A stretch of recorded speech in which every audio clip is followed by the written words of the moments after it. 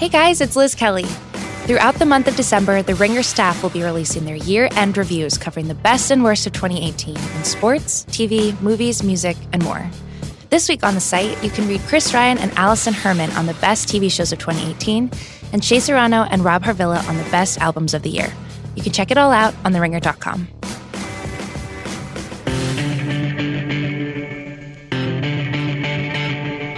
Welcome to GM Street, part of the Ringer Podcast Network. It is December 4th, and I am joined by the great Michael Lombardi. Lombardi, how you doing? It is week 13. We made it. We made it, Tate Frazier. I'm doing great. Couldn't be better. I mean, the city of brotherly love comes off a big win last night. Everything's good back here. And speaking of Monday Night Football, we got the Eagles. They get their first back-to-back wins of the season, coming off a Super Bowl, obviously, last year. A fun stat for you, Lombardi. The Eagles are undefeated when Carson Wentz scores on the opening drive of the game. This one was a back-and-forth affair. Colt McCoy, of course, goes down early in this one, leading to Mark Sanchez quarterbacking for the first time since 2016. 36 net yards in the second half under Sanchez's guidance. Didn't go so well for Washington, but good news for Eagles fans. They are in the playoff hunt yet again. What are your first thoughts from Monday Night Football last night? I wasn't sure it was going to be a good game. I like the Eagles to win big in that game because when you really break it down, Tate Frazier, the Redskins in the last 5 weeks, you know, they're going into that game. They were 1-3. They were horrible on third down. They've turned the ball over. I mean, everybody talks about their injuries in Washington like it's an excuse, you know, and they had them last year. When you have injuries 2 years in a row, like at some point, when does somebody say, wait a minute, we're doing something wrong with our training program? We laughed all summer about Jay Gruden saying he didn't want to get anybody hurt. You know, he didn't really want to get anybody hurt. And look, the Redskins are, to me, really a team that is no details are ever crossed off. The players kind of run the program down there. I mean, Josh Norman does whatever he wants to do. You know, it's to me chaos and they have no attention to detail. So as Belichick would often say, they get what they deserve. And again, if this sounds familiar, the Redskins in this game, they lost both of their guards on the offensive line. And if you feel like you've seen that headline before, if you're living in the Twilight Zone, you are correct. That is the second time this season that they have lost both their starting guards in a game. So not only did they lose their starters, they now lost their replacements. And as you get down to the third level of guards, I mean, that offensive line with Mark Sanchez under center, that seems like a recipe for disaster for the most part moving forward. And for all the excitement early in the season about Washington making a push for the NFC East, last night was a telltale sign that may be a dream that will never be actualized at this point. No, and I think this is another point to understand. The Redskins under Jay Gruden are 8-9 in the month of December. Okay, that's his career record in December is 8-9. He's converted only 66 out of 200 third downs in those 17 games, and they've turned the ball over 26 times.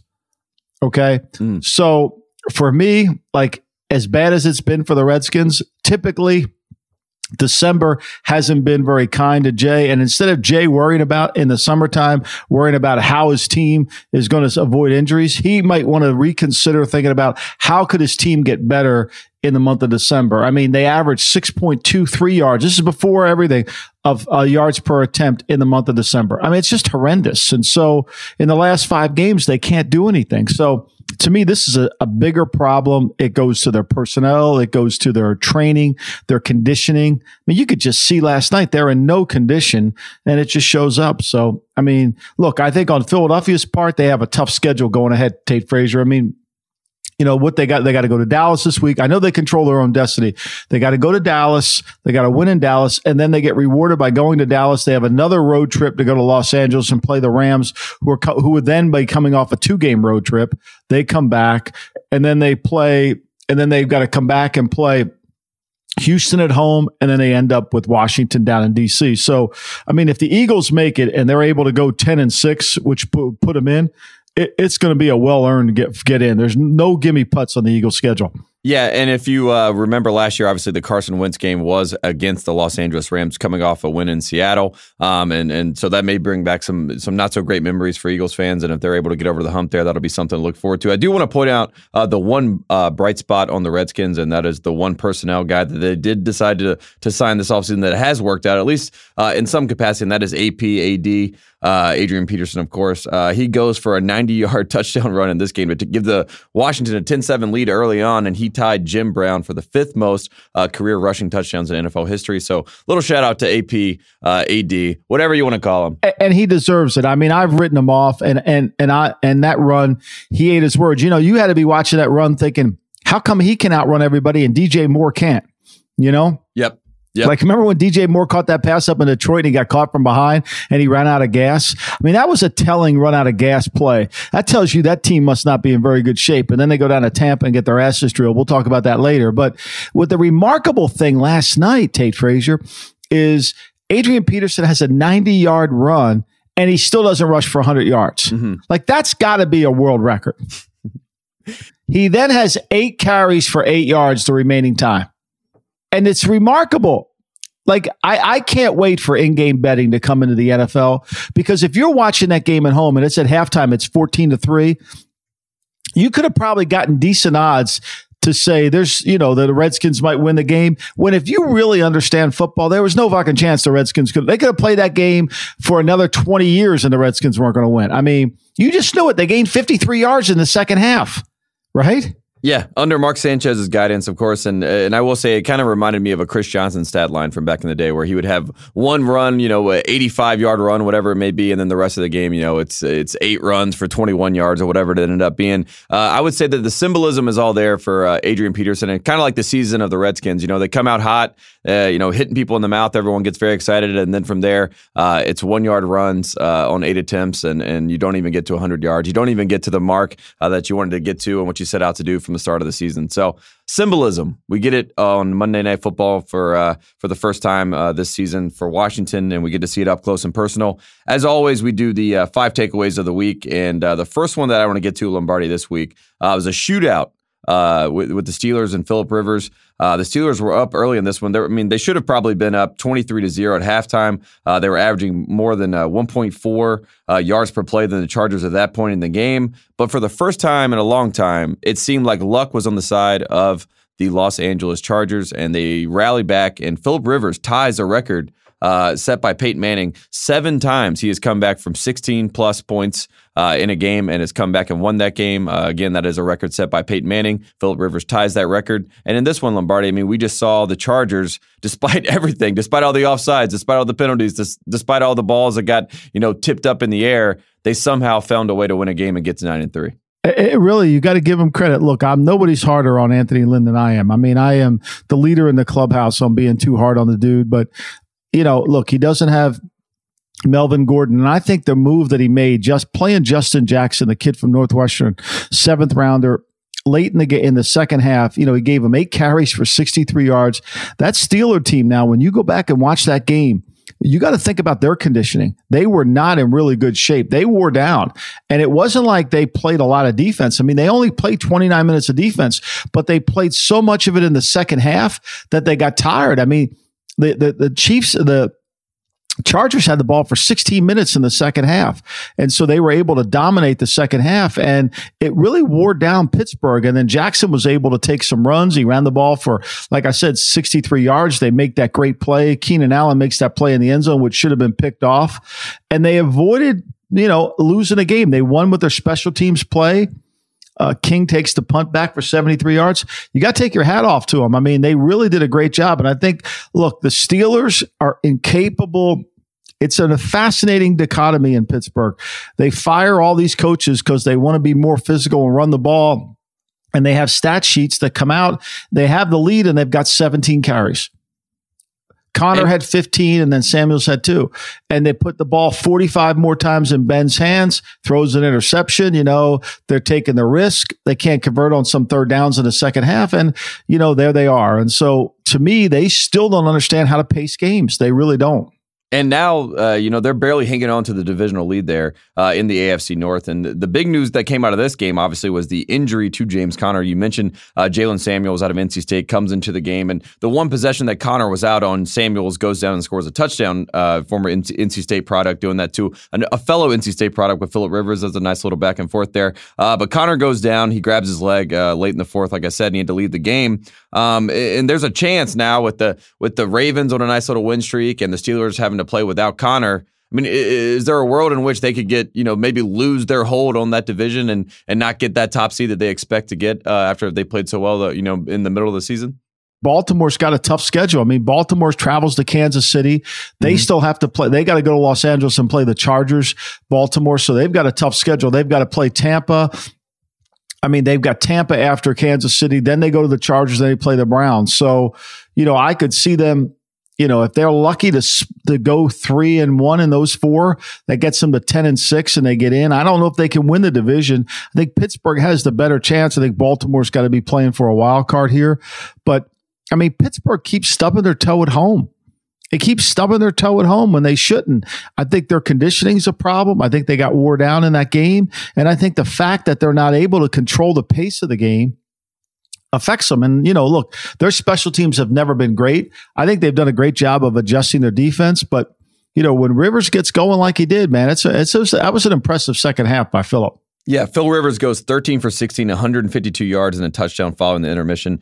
Just made that one mistake that you mentioned, which ended up leading to a Keenan Allen touchdown. He throws it up and 2 Steelers guys collide into one each other. Ball pops in the air and Keenan Allen, presence of mind, as they like to say in the industry, catches that ball, has 14 catches on the game, gets him down into field goal range. And that's what I want. You talked about stubbing your toe.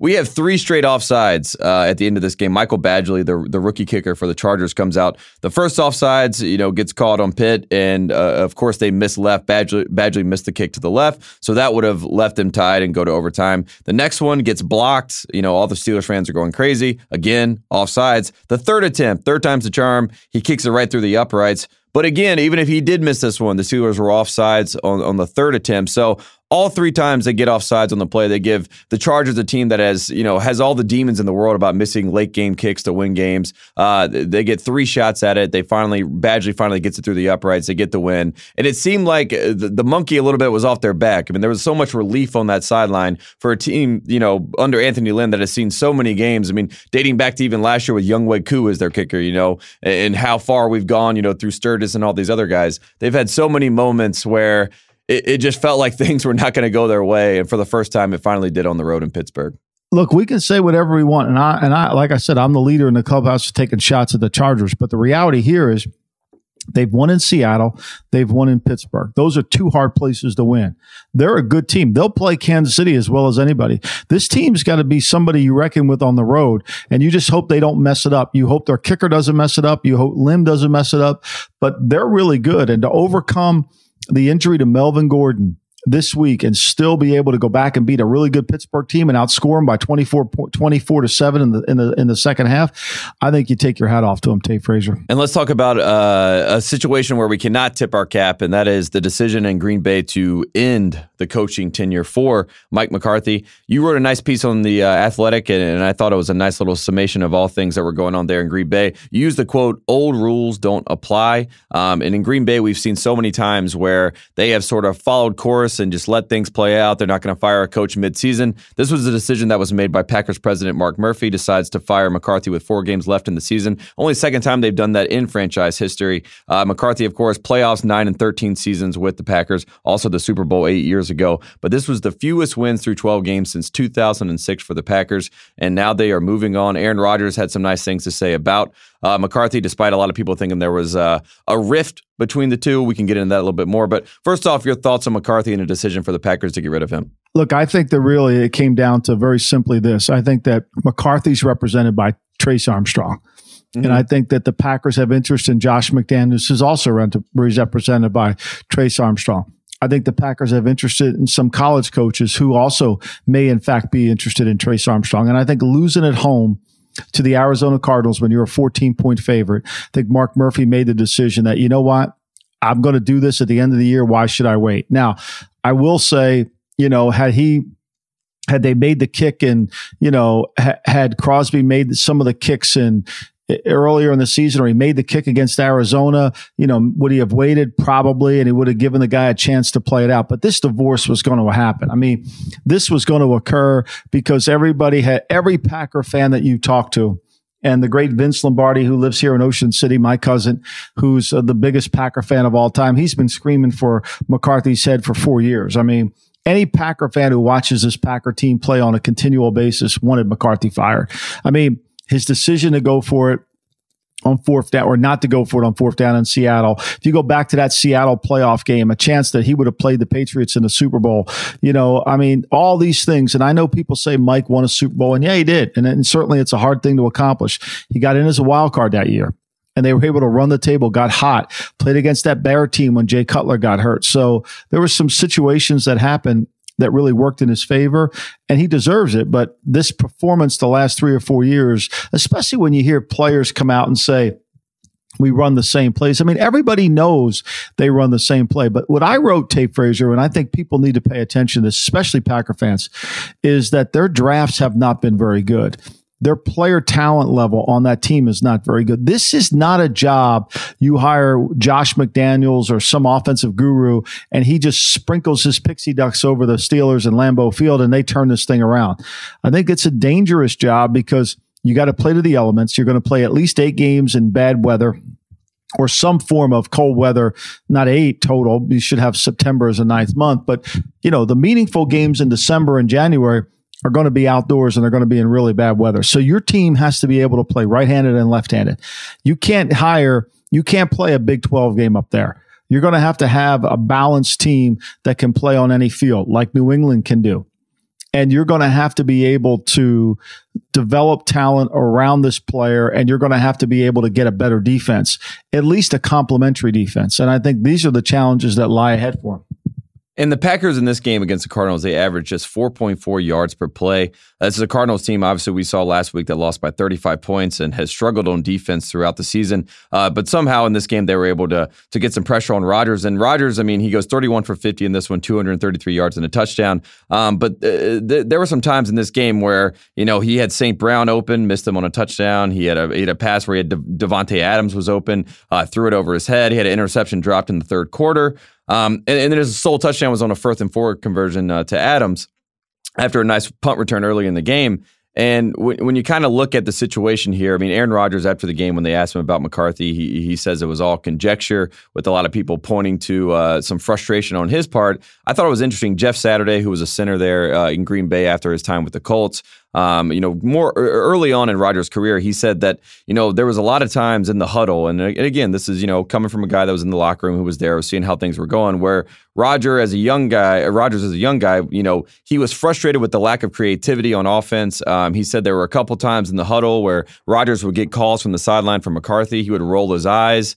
And, he said he was a young guy, so he just, continued to do what was called, but you could see his frustration. And he said that, just being in the building, he could see a ripple effect on some of those younger guys under Rodgers, where if your quarterback, who was one of the greatest quarterbacks we've seen in the 21st century, is rolling his eyes and, shrugging his shoulders and, showing that frustration, as fickle as it may be, it's hard to get over that. And that you talked about a guy coming in being an offensive guru. Not only do you have to be a guy who knows how to build out an offense, but you also have to deal with, having a primetime, PTP, or as Dick Vitale would say, with Aaron Rodgers, and you have to appease what he wants to do on the field as well, not only run your offense. Yeah, no doubt. Look, Tate Frazier, this isn't a divorce that had to happen. The offense was generic. Everybody knows the plays. Everybody knows what they run. They really don't run very much. They haven't run jet sweeps. They really don't do anything that challenges the defense. And he runs out of plays midway through the third quarter. People get a read on him. And it's challenging, and it puts the game right on Aaron Rodgers' shoulders, and he's got to carry the team. And their defense isn't good enough. Their defense isn't good enough. They couldn't stop Arizona when it counted, 3rd and 23. They couldn't stop him on that play. Kidding me? And so, look, I think Mike needs a divorce as much as Aaron Rodgers needs a divorce. I think sometimes you just need to go somewhere else and try to start over. I just don't know. Maybe he gets the Cleveland job. Maybe he doesn't. I think there's going to be a lot of people think it's automatic. He gets a job right away. But I think the more of the analytical people that are in charge of front offices will not be in favor of McCarthy as their coach. I think it's going to be a little challenging for him. He's going to have to reinvent himself a little bit. And I'm not sure it's going to be just automatic. Oh, we got to hire Mike McCarthy because he's got 138 wins. I don't think it's going to be as easy as that, because I think people look at those 138 wins and say, wait a minute, if he don't have Aaron Rodgers, what is his 1-loss record? And remember, go back to when he got the job. He got the job in San Francisco. The offense in San Francisco was in the bottom third of the NFL. I'm not killing Mike. I'm just saying facts. So, he's been able to go there and have great quarterbacks win one Super Bowl as the 6th seed, which isn't really very good. So I think it's a challenge, and I think it's going to be hard for him. Could he get the job in Cleveland because John Dorsey knows him? Maybe. But if they have an analytical department in Cleveland and Paul DiPodesto has the owner's ear, he's going to be screaming we can't hire him because he doesn't do anything analytically that makes sense. Well, I mean, the good news is he does have a nice sales pitch, right? He can go into that room with Dorsey and say, I have 135 more wins than Hugh Jackson.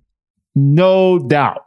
He wins that one easily. I do want to point out one more thing here in this game, just for the Cardinals aspect. Rosen had a tough day, but he did make some clutch throws late in this one to help them get the win. Mason Crosby, as you mentioned, wide left from 49 yards, ending the hopes for Green Bay. And if you are the Packers and you're moving on from your head coach and you only have 4 games left, is it time to shut down Rodgers? Do we see that happen? No, I don't think you can shut down Rodgers at all. You got to keep playing. Murphy came out at the press conference and said Philbin's got a chance to be the head coach. So, I mean, he expects to win. Look, Mark Murphy is the interesting character in this, and that's really what my piece was about. Murphy has seized control of this. This is much like when Uncle Junior took over The Sopranos. When Jackie Aprile dies, they're wondering who's going to be the boss, and they gave it to Uncle Junior. And the next thing we see is Mikey Palmise coming in and breaking up card games and saying, hey, look, old rules don't apply. That's Murphy. Old rules don't apply anymore up in Green Bay. There was a time from 1959 in Green Bay that the head coach back then, Lombardi, had complete control of the organization. Then they shifted into the GM structure. GM controls the coach, GM controls the players, GM controls the draft, the coach coaches the team. Okay, that dynamic went on. They were so sold on that dynamic that even when they fired Tom Bratz and Lindy Infante, when they had that dynamic going, they replaced it with Ron Wolf, and Wolf hired Holmgren. Mm-hmm. And then Wolf left, and then obviously Ted Thompson came in. So this dynamic has always been in place. Now, Mike Sherman had a period where he controlled it. He controlled the personnel, and then I think they gave it. Then it went to, I think when Ron left, Sherman took it over, but then it went right back to Thompson, and he took it over. This is the first time since I was born that the Packers are going to have a president of the team that everybody reports to him. Mm-hmm. That's really never been the case. And I know that Murphy's telling people, look, I'm no mess with Gutekunst's personnel decisions, but he's operating this team as if he's still the athletic director at Northwestern. He wants everybody to report to him, and he's going to have final say on who the coach is. And so that's going to create a dynamic that eventually is going to have to see how it all plays out. Is that something Josh McDaniels would want?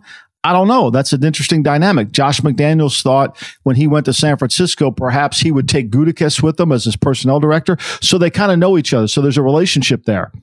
However, that being said, is Murphy going to allow Josh McDaniels to come in and run the Patriot way? Is he going to allow him to come in and establish exactly what he wants up there?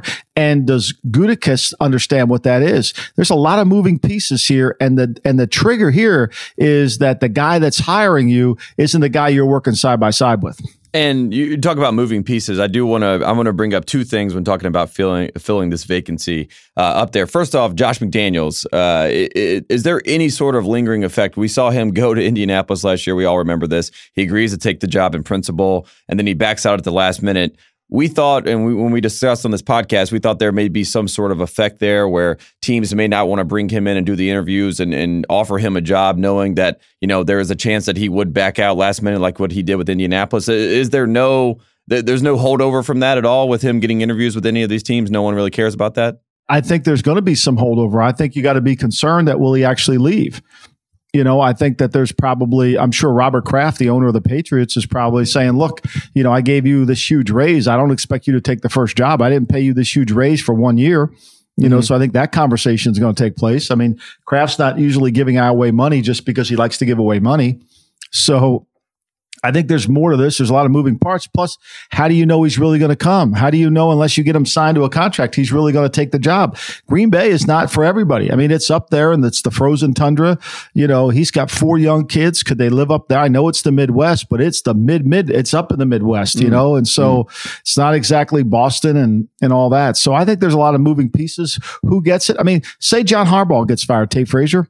Wouldn't you want to talk to John Harbaugh? I think the best thing that you can do right now, if you're Mark Murphy, is not limit yourself to just finding somebody to make Aaron Rodgers happy. You need to find somebody to make the Green Bay Packers happy. You need to find somebody to come in there and build the team and find the solution after Rodgers retires. That should be the number one thing on your agenda, is we're going to find a replacement for Aaron Rodgers in the next 4 years. And the coach who's going to help us find him is going to be the coach who's going to coach him 10 years from now. That, to me, is the agenda. And you mentioned retiring, and you mentioned Trace Armstrong, and you mentioned clients that would be interested in the job. And I can't help but put 2 and 2 together here, Lombardi, and ask you the question.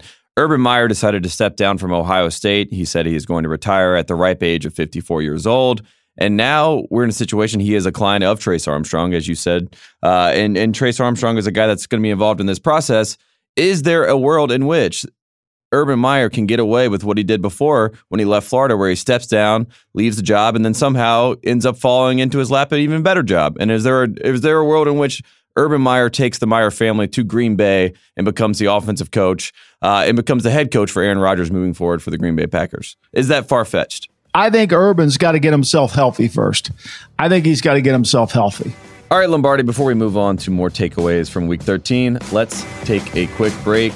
What do you wish for most this holiday? If you're like me, you want all W's for your favorite NFL team. Unfortunately, even Santa can't make that happen, but the Yahoo Sports mobile app can make it so you can watch those games and more right on your phone. In fact, with the Yahoo Sports mobile app, you can watch live, local, and primetime NFL games during the holidays and all season long. Never miss big matchups or your favorite team in action.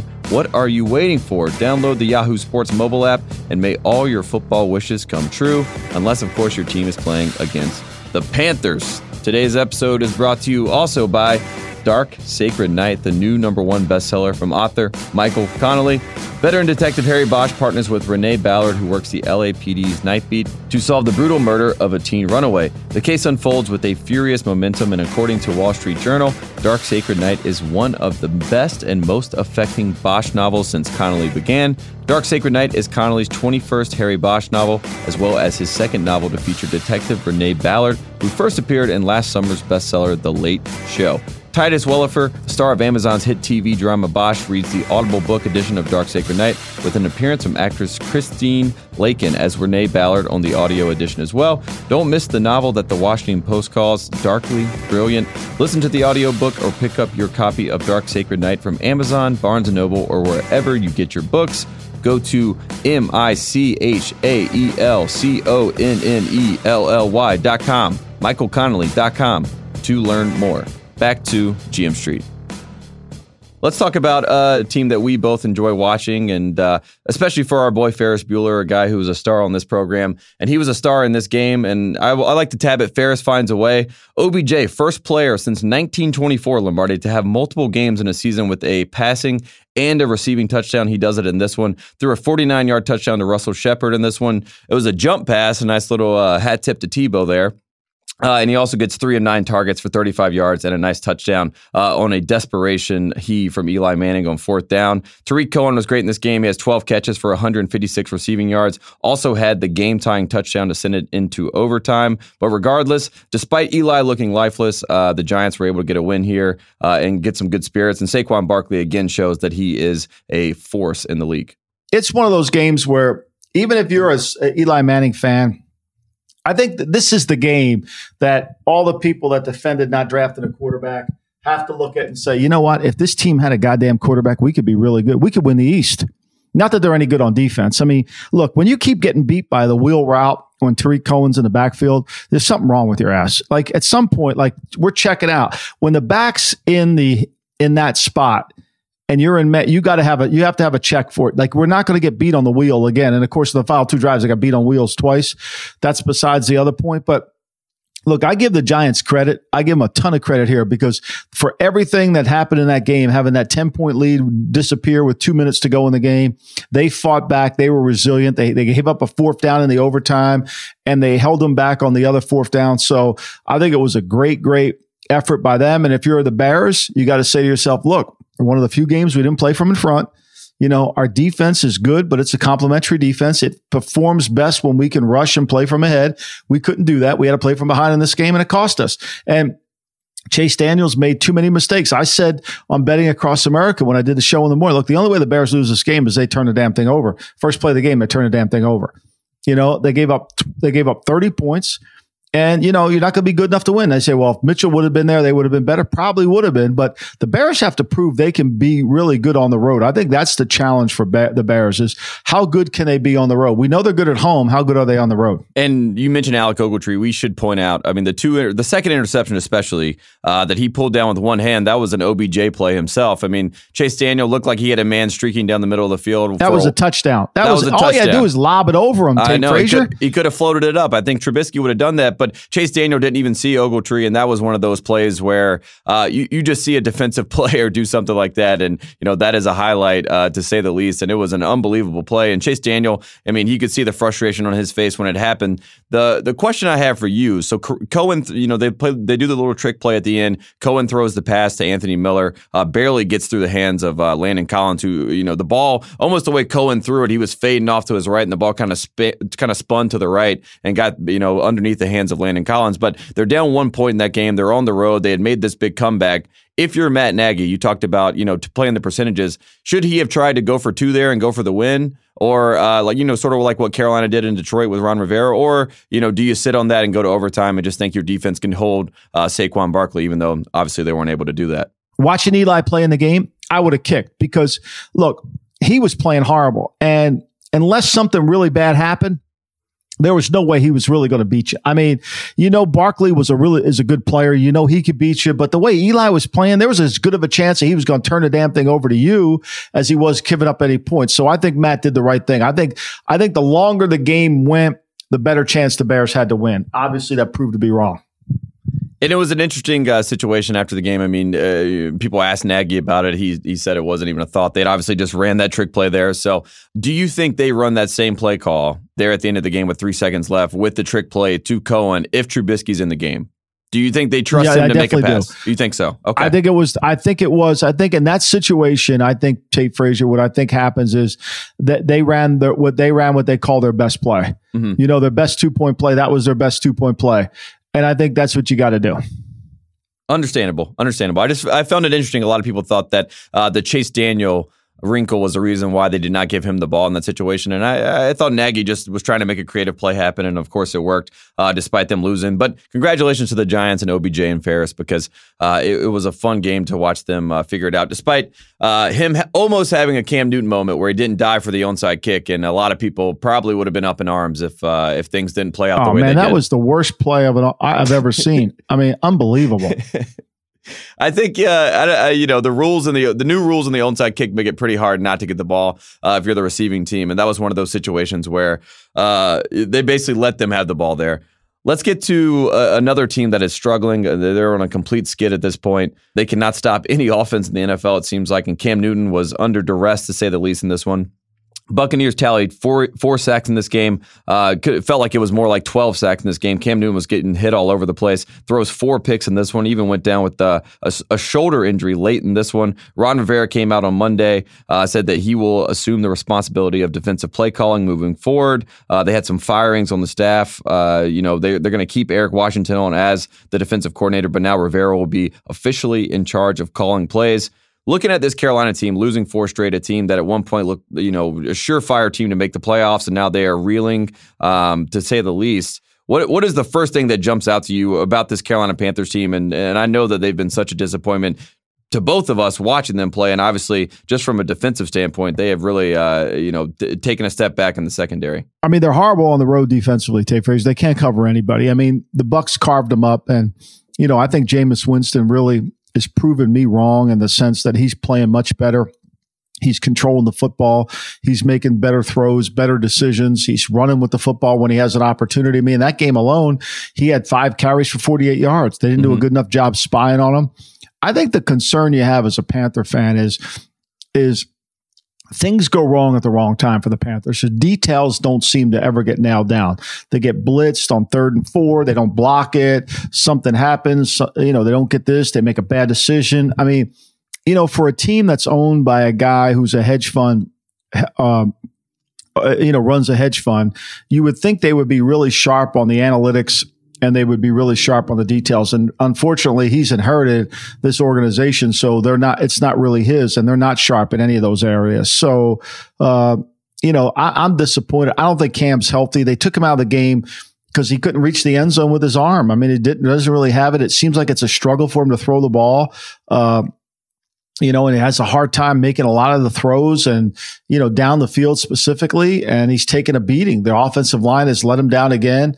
And, they haven't been able to play nearly half decent on the road. This was a game that I thought they had to win. Now they got to go into Cleveland. They play the second road game, go up to Cleveland and try to handle them. But this defense, I know that Rivera is going to take it over, but where was he the last 11 weeks? Like, are you just going to step in now and take it over? Like, I always wonder why guys, feel the need to do it. Like, I've never seen a D-line coach get fired during season. I mean, seriously, Brady Hoke must have been really bad.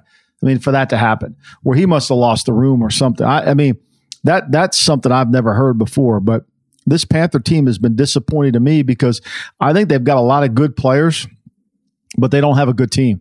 And I think that's the problem. And I think Cam's not 100%. I think they're going to waste McCaffrey's incredible season. I mean, another game, he's 10 rushes for 106 yards. They only run the ball 19 times. They averaged 8 a rush attempt in the game, and they threw it 41 times.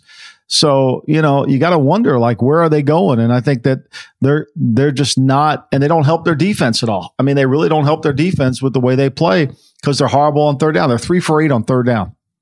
In the game. Another game, Tate Frazier. Here's another one. They gained 444 yards. Turn the ball over. Fumbles, interception, turn the ball over. Can't wait to give the game away, and that's what they've been doing. And you mentioned the in-season firing. So first-year defensive line coach Brady Hoke goes away. First-year secondary coach Jeffy Mamura goes away. Rivera will take over the backside of things, and then the front seven will be taken care of defensive coordinator Eric Washington. The Panthers have lost 5 of 6 road games this season. Their only win on the road was in Philadelphia, a game where they were down by a lot, and they were able to come back in that one and get a win. We remember that one earlier in the season. CBS Sports' Jason Lockenfora, he released a report citing anonymous sources. The all anonymous sources, as Bob Knight would say. He said, I wish that I would know who they were. But he said Carolina owner David Tepper was frustrated and antsy with the Panthers' repeated losses and some of the in-game decisions made by the coaching staff. Report also said that Tepper was mulling major changes if the team didn't get things turned around. So it sounds like Rivera said that he would not address any report unless it was signed by Tepper himself, which is, of course, what any coach would say. Greg Olsen goes down with a serious foot injury. He's now most likely done for the season. Obviously, you mentioned Cam's injury. So all things are going downward at this point in Carolina and for David Tepper's team. So I do feel like the tide is turning right now where the fingers may start getting pointed at Rivera if they continue to go down this spiral. Yeah, I think he's in trouble, Tate Frazier. I think their whole organization's in trouble.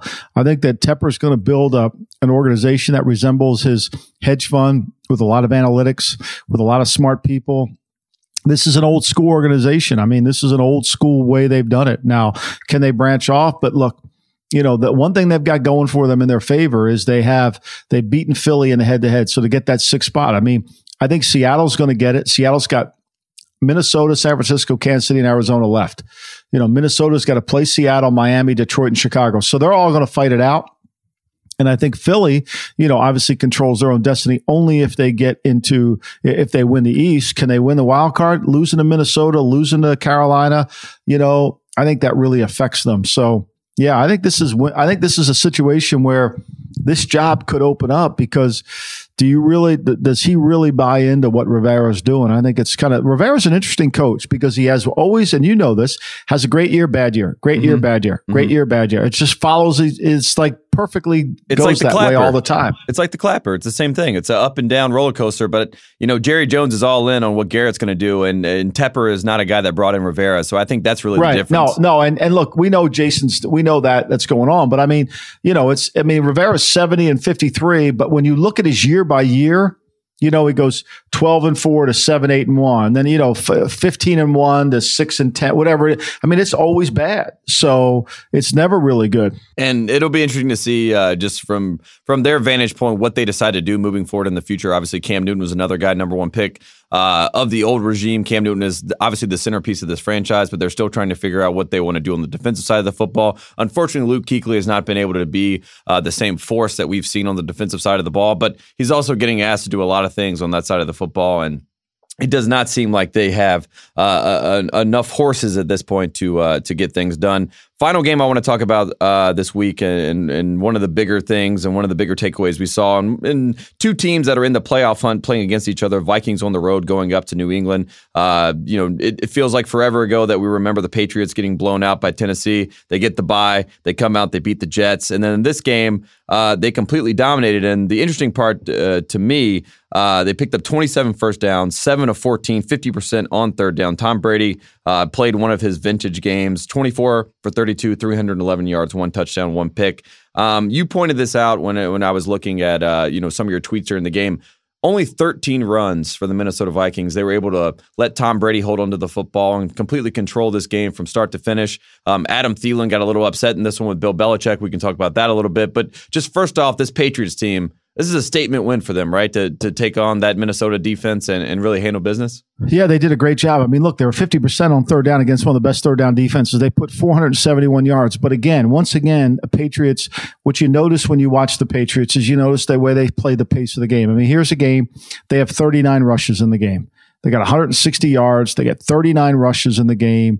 They have 5 different backs carry the ball. If you count Devlin, they got, even Brady, they ended up with 7 different players touch the ball in the running game. And it's a reflection of them not wanting to give the ball back to Minnesota. They played a lot of nickel in the game. They dared Minnesota to run the football. Cook averages almost 10 yards a carry, and they don't give them the goddamn ball. And Cousins is throwing the ball 44 times and, for 201 yards. And so, people don't realize that. That's why this game of football is about how you play it as much as the plays you run in it. And nobody seems to understand. Everybody wants we got to throw the ball on this down. Yeah, you do. You got to look, I'm a big proponent of getting the lead in the first half, but I'm also a bigger proponent of pacing a game and understanding what you have to do to beat your opponent. And that's not happening in Minnesota. I mean, look, John DeFilippo won a Super Bowl with the Eagles last year. He got this big job. He's up for every goddamn head coaching job. I mean, he's got a tremendous PR campaign. I mean, he could probably win the Southern primaries. I think he certainly could be up for the presidential election soon. There's no doubt. I mean, he could be the Democratic candidate without a doubt. He's got a machine behind him. At least he could be as the mayor of Chicago. I think there's no doubt. So, watch the fucking tape. Like, watch him coach this game. Watch the receivers run in 2 spots at the same spot. Watch him watch him call it. Watch him not understand how to pace the game. Like, give the guy, he's a young coordinator. Like, stop being in a hurry to be a head coach. Like, stop it. Like, do really good at your job you're doing, and I know one ex-NFL coach who, basically said, hey, look, you do this, you go down this direction to Zimmer, you're making a huge mistake. And so it's proved out to be correct because it doesn't complement what Zimmer wants to do. Like, Zimmer wants more of a pace game. He wants to pilot his defense. He wants that. And this Minnesota Vikings have these skill players, but they can't make plays when they need to make them. I mean, and then I think the play of the game was, it's 4th and 11. And, Belichick and Brian Flores, they call this blitz and they get the Vikings to throw it hot off of it. And they tackle the guy And, they got to punt the ball. Now, Brady throws the interception the next play, 2 plays later, which is a disastrous play. But then, of course, Cousins throws the ball on an interception in the end zone and, they lose the game. But, that right there is a perfect example of the Patriots knew the sight adjustments of the Vikings. They knew out of a certain formation that they would have to throw it hot. They threw the blitz and Belichick on 4th and 11. They knew what was going to happen and they ended it. And it's this perfect example of a coach not understanding what they're going to do to him. They knew their system better than the Vikings did. That's what that tells you. And people can sit there and keep promoting DeFilippo for a head coaching job, and that's great. That's why one third of the workforce in the NFL gets fired every year. Mm-hmm. Dalvin Cook in this game, 9 attempts, 84 yards. And we talked about this before, how Sean McVay, and some of these offensive-minded coaches, they attack defenses. Bill Belichick has been doing this forever. As a defensive head coach, he has been attacking offenses. And a guy he attacked in this game quite a bit was Adam Thielen. He had 5 catches, even though he had 10 targets in this game, 5 catches for 28 yards. Some frustration came out. He yelled back at Bill Belichick on the sideline. Bill Belichick, pardon my French, told him to shut the fuck up. Right? Yeah, shut the F up. Yeah. And yelled back at him. And, Thielen after the game did apologize. But you just saw in this game, you talk about trying to make someone play left-handed. I mean, Bill Belichick tried to make the Vikings offense play with their hands behind their back, and their guy is Adam Thielen, and they blanketed him everywhere. I said it on Friday. I mean, there was no way.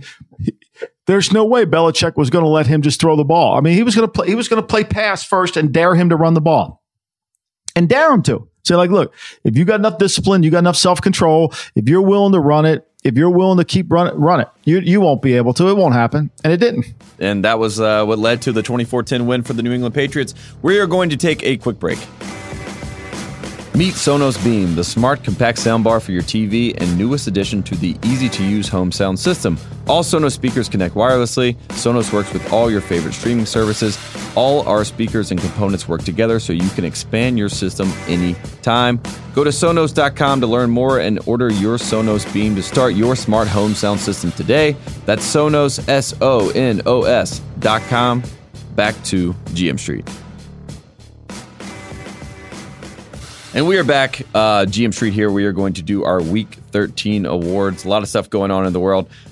First off, we have our Time to Go on the Lam. This is one of our favorite awards that we give out each week. Someone that needs to get on the run, get to West Cape May, hide out, and if they have a home in Ocean City, New Jersey, because Lombardi might come find you. Lombardi, who do we have here to go on the Lam? Well, I think there's 2 teams you got to put on the Lam. First of all, the Falcons. I mean, look, the Falcons season has gotten ruined by injuries and all that, but their offensive line is a disaster. They can't really run the football. Matt Ryan hasn't been very effective, especially on the road. And for all the skill they have, they can't dominate with their defensive front. I mean, I think Atlanta's got to take a hard look at themselves and say, this is deeper than just having so many injuries. And I think they got to ask those questions. I think they got to improve their offensive line. Their guard play is not very good. I think Baltimore exposed that. I think the other team that's got to go on the Lam, let's be real honest. We talked about at the beginning of the podcast is the Redskins. I mean, the whole Reuben Foster situation to me is ridiculous in this sense, Tate Frazier. I mean, first of all, to claim Reuben Foster and then to throw players under the bus by saying we did our homework. And then Bruce Allen, who's the president of the team, doesn't talk to anybody, but then he speaks to Lisa Salters last night and says, oh, by the way, we have our own investigation. You did? Really? Seriously? You had your own investigation? You didn't even call the Tampa police. You didn't even call them. What's your own investigation like? Seriously. Why would you claim Reuben Foster? He's had off the field issues while he was at Alabama. He's had off the field issues while he was a 49er, and he's been nothing but a problem on and off the field. Why would you claim that? Why would you reward it? And so to me, they need to go on the Lam because the Redskins are a perfect example of a team that has no idea about culture. They have no idea how to build a team. They just want to add players. That's all they care about. And they have no idea. And that's why they're going to go down. That's why Bruce, as the president of the team, he's sitting in the coach's box. He pretends he's not involved with football, but he's involved in every aspect of the game. He needs to go on the Lam. But look, the one thing about the NFL, when you got the owner boner in your hip pocket like Bruce has Dan Snyder, you're good. And next up, we got the Fred Palermo Award for this week, talking about the best game plan going in. And Baltimore Ravens, right? 3-game winning streak. 3-0 for Lamar. Yeah, look, I think Lamar's done a good job. I think they have an identity as a football team. There's no way they're going back to Flacco. I mean, there's just no way. I mean, John Harbaugh recognizes what he's brought to the table. Lamar's numbers aren't reflective in the stats, but they're reflective in how the team plays. And they dominated the game with their run game last week. So I think the Ravens have done an incredible job of finding their niche with Lamar. And I think he's going to get better in the passing game. And their skill play had a couple drops in the game. I think they're going to get better. They're going to be a tougher out because they can now pace the game and they don't have to rely on their statue, Joe Flacco, to make a play. And it is very interesting to think about. Not too long ago, maybe 4 or 5 weeks ago, a lot of people were pointing to John Harbaugh as a potential name to be one of the first head coaches fired this season. But now the Ravens are the 6th seed, and all things are looking good moving forward for Baltimore fans, especially. Well, hold on though, Tate Frazier. I'll say this to you though. I think John Harbaugh is still not out of the weeds. I think he could be the first coach fired, and I think if Brian Kelly, the head coach of Notre Dame, wants to go to Green Bay, or if he wants to go to Tampa Bay, or he wants to get into football, I think John Harbaugh would be at Notre Dame in a second. I think John Harbaugh would be a candidate at all these jobs open up, whether it's Green Bay, Carolina, maybe Miami if that opens. So I think John Harbaugh is sitting in the driver's seat right now. His team's playing better.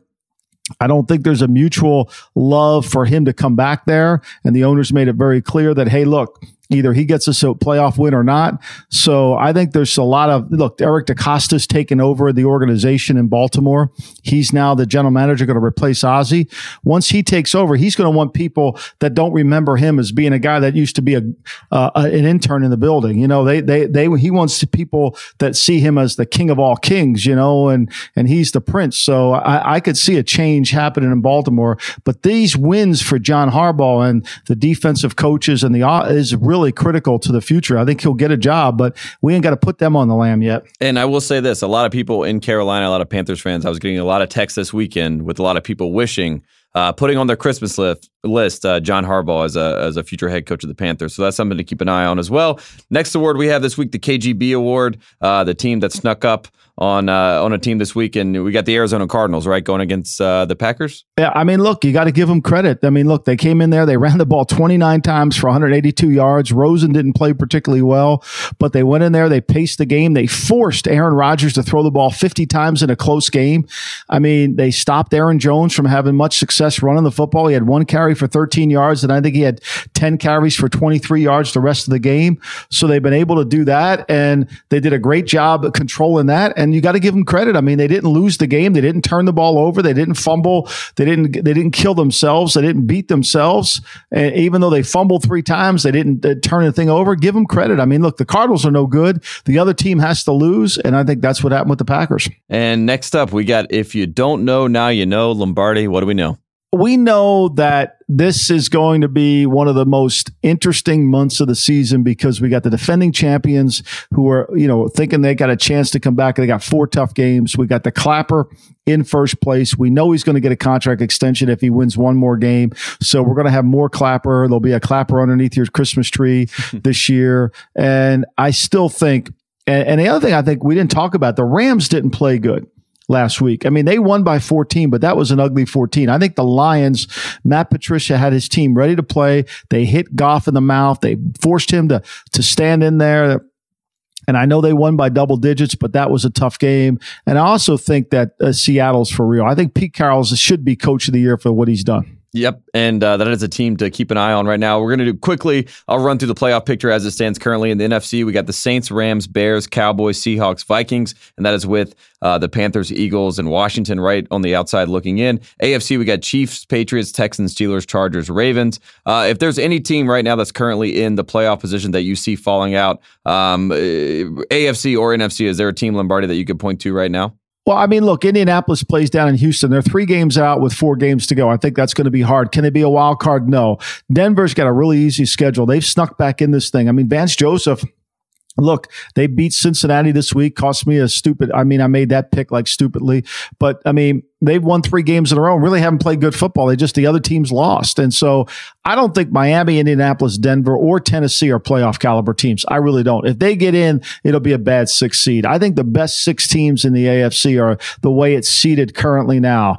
Houston at 3, Pittsburgh 4, Chargers 5, Baltimore. I think there's no doubt about that. When you go to the NFC, though, I think this is where it gets a little bit hairy. Eliminate Washington, with Mark Sanchez, Tampa, Green Bay, they're all done.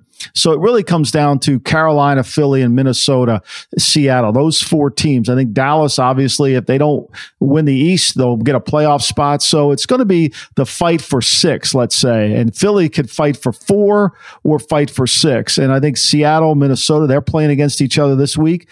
Carolina, look, I don't think Carolina can beat Cleveland the way they're currently playing right now. So I think there's 2 teams left to play that could make the playoffs in the NFC, Carolina or Philly. Slightly, I'm favoring, obviously, Philly, not Carolina. And in the AFC, I think it's really a 6-team race. I think there's the other teams. If Miami get in, they're not a playoff team. If Miami goes on the road, they'll get killed. So I think we're really down to the last month of the season, focusing on those games. Yep, and we'll keep an eye on all that. We will be back on GM Street on Friday to do the 5 games to watch out for in Week 14.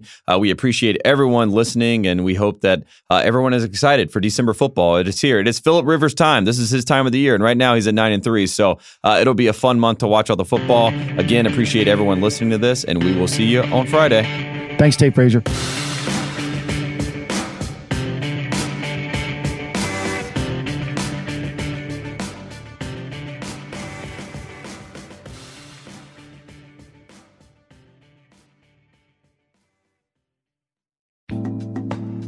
Thanks again to Sonos. Meet Sonos Beam, the smart, compact soundbar for your TV and newest addition to the easy-to-use home sound system. Go to Sonos.com to learn more and order your Sonos Beam to start your smart home sound system today. That's Sonos, Sonos.com.